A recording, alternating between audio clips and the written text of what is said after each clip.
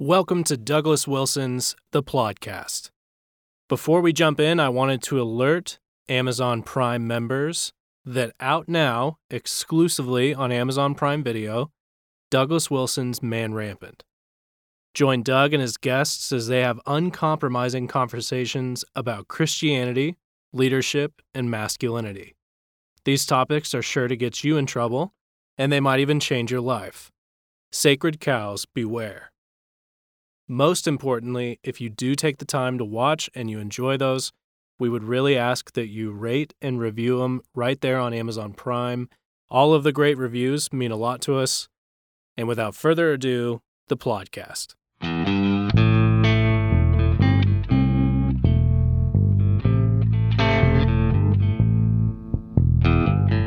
Yes, God. God don't never change. He's God. Welcome to Plodcast, episode 116. We have come to the 116th episode of the Plodcast. Can you believe it?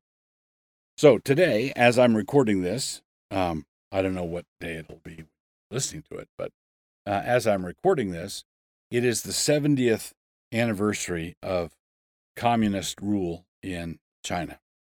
70th anniversary communist rule in China. Now, one of the unfortunate aspects of this, and there are a lot of things going on. So you have the communist, the Marxist vision is long gone. The autocrats running China are genuine dictators and genuine autocrats, but they're not really dialectical, materialistic Marxists. The pure Marxist vision has gone away, but the Communist Party has not gone away, and they are ruling there with a heavy hand. In the meantime, there's been a lot of democracy agitation in Hong Kong. Hong Kong was a part of China that was under British rule for many years, and the British relinquished it to be a territory of China a number of years ago, but with the understanding that Hong Kong could remain semi-autonomous. And this last summer, there was a bill introduced that would allow people charged in Hong Kong to be extradited to the mainland. That led to protests, and those protests rapidly grew and escalated to the point where there's a confrontational showdown happening in Hong Kong here on the 70th anniversary of the Communist Party taking power. Now, in the middle of this, President Trump, who has been, in my mind, laudably playing hardball with the Chinese on trade, working out a trade negotiation. He's being hard-edged and tough in trade. And I need to say something parenthetically here. I'm not a fan of tariffs at all. Tariffs as policy, tariffs as international trade policy are bad. They're negative. They're not good. It would be if the tariffs were applied and we had to live under tariffs for 10 years. It doesn't really help. It has the appearance of helping, and because you can point to certain sectors where it does help. But overall, I think tariffs are a bad idea as policy. But the threat of tariffs as a negotiating technique, let's say someone threatens tariffs, and at the end of the day, you finally reach an agreement because the other side would be hurt by tariffs even more than you would be.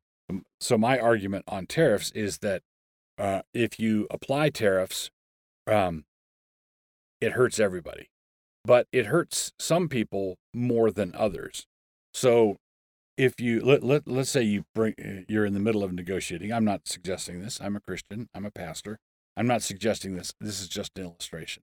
Suppose you're negotiating a trade deal with a business guy across town, and the negotiations aren't going well, and you haul out a revolver and you say, "Look, do what I say, or I'm going to shoot myself in the leg first, and then after that, I'm going to shoot you in the head." Okay? Now, both parties get shot. One not fatally and the other fatally. in this, that's what the threat of tariffs can be like in a lopsided trade relationship. If tariffs would hurt American consumers and producers, if tariffs would hurt Americans, like a bullet in the leg would hurt, but it would destroy the Chinese economy, that's a bullet in the head. And if you're using that as a negotiating technique, that's a different thing than implementing tariffs as policy. Okay, so I'm not advocating. It's just an illustration, everybody. Just an illustration. So Trump is not actually shooting China in the head. He's just threatening to, and he's saying that if he shoots himself in the leg, he didn't really. He missed. It won't hurt. It'll be totally great. So, distinguish the hard language and the hard negotiating that Trump is doing on things like trade from what he did in this instance, which was send a congratulatory note to the president of China over 70 years of communist rule. Now, we live in a messed up world. We live in a fallen world. That means you have to do business with bad actors. You cannot stipulate that all the people running all the countries all over the world are going to be nice people. You don't get to do that. So there's something that I don't object at all to the fact that we are negotiating with China or have to deal with China. I mean, there's 1 billion people there. You have to deal with it. But you don't have to say things like that. The communist rule in China has been the most genocidal rule, I think, ever, and that's saying something. We've had mass killings before, but not on the scale of the communist Chinese. The communist Chinese have got an appalling track record, and so let's say in the Second World War we had fought to a stalemate against Hitler, but we never developed the bomb, and the war didn't end, and Nazi Germany continued, but we weren't in a state of war. Well, we might be at a point where you had to reestablish diplomatic relations with Germany, and you might have to have your people talk to their people, and you might have to work some things out. But for pity's sake, you don't send a congratulatory note to Hitler on the 50th anniversary of his accession to power. It's just not cool. Not done. Always will be God. We're continuing with plodcast episode 116, and we come now to hamartiology. The word apoleia, apoleia, apoleia, is rendered in different ways. In many cases, it refers to the consequences of a sinful life, as when it is translated as destruction. Broad is the way that leads to apoleia. That's in Matthew 7:13. So broad is the way that leads to apoleia, leads to destruction. Jesus refers to Judas as the son of apoleia, son of perdition. That's in John 17:12. And there are, in the New Testament, there are a number of uses like this. But again, this is the consequence of the sin, not the sin itself, right? So most of the time, most of the uses of apoleia in the New Testament are talking about the consequences of sin, like destruction or perdition, and they're not talking about a sinful attitude or a sinful action in itself. But there are a handful of uses where the word does describe sin. The Apostle Peter uses this word to describe the sinfulness of sinful heresies, and he does so when he says this. This is from 2 Peter 2:1. But there were false prophets also among the people, even as there shall be false teachers among you, who privily shall bring in damnable heresies. And the word underneath damnable is apoleia. Damnable heresies, even denying the Lord that bought them, and bringing upon themselves swift destruction. So, Most of the time, the word refers to the desolate end that sinners necessarily come to. But Peter extends the word to describe the sin that brings certain individuals to that sad end. So, false prophets bring in apoleia heresies, damnable heresies. And in the next verse, he says that many will follow them in their pernicious ways. Apoleia again for the word pernicious, with the end result of damnation in the third verse. Apoleia, he says, their apoleia slumbereth not. So that third use there is the end result of this sinning. But the thing that takes them to that point is damnable heresies, apoleia heresies, and pernicious ways are followed by the followers of false teachers, apoleia again. So the lesson that we should take away from this is that it's possible to sin with the head as well as with the heart. Heresies are not honestly come by. They are damnable heresies, and those who follow them are following a pernicious way. A man can have leprosy in his head and not just in his hands.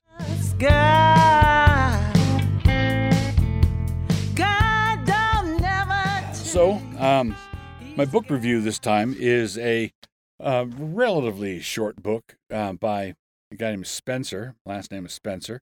And the book is called Global Warming Skepticism for Busy People. Global Warming Skepticism for Busy People. Now, one of my reasons for being a global warming skeptic is that a scientific question has been politicized. A scientific question has been politicized. If someone were maintaining that if you dropped a bowling ball out of an airplane, it would fall to the ground at 9.8 meters per second squared, the chances are pretty good that someone who disputed it would not be labeled a denier, a gravity denier, as though he should be lumped in with Holocaust deniers. He might be called a blockhead. He might be called someone who can't follow an argument, but it wouldn't be a moral issue. But for people who are on this climate change crusade, it really is a religious crusade. It really is, there's a religious fervor that is involved in it, such that people who deny that this is what's happening are denying the true faith. They are not just mistaken, they are evil. So rather than call yourself, I wouldn't want to call myself a climate denier, not at all. I mean, climate's there. And it might even be, the temperatures might be increasing. We don't know. But if it is, we don't know if the temperatures are increasing. We don't know, secondly, if men are causing it. If men are causing it, we don't know if we can do anything about it. And fourth, we don't know if it's happening and we're causing it and we can't do anything about it. We don't know whether it's a bad thing or not. Rather than call that set of questions denial, I'd prefer to call them, as this the title of this book does, climate skeptics. So certain claims are being made about the temperatures of the climate change. Certain claims are being made. And if you don't believe those claims, if you think those claims are unproven, not established, then a good name for it would be skepticism. This book, Global Warming Skepticism for Busy People, is, like I said, short, but at the same time, it parses out the issues carefully. It's not a cartoon book where, ha ha ha, it's the flaming ball of gas in the sky, stupid. It's not that kind of argumentation. It's a careful scientific treatment of the basic questions that go into all this. And if you're a busy person but you like to get up to speed, this is the book for you. Global Warming Skepticism for Busy People.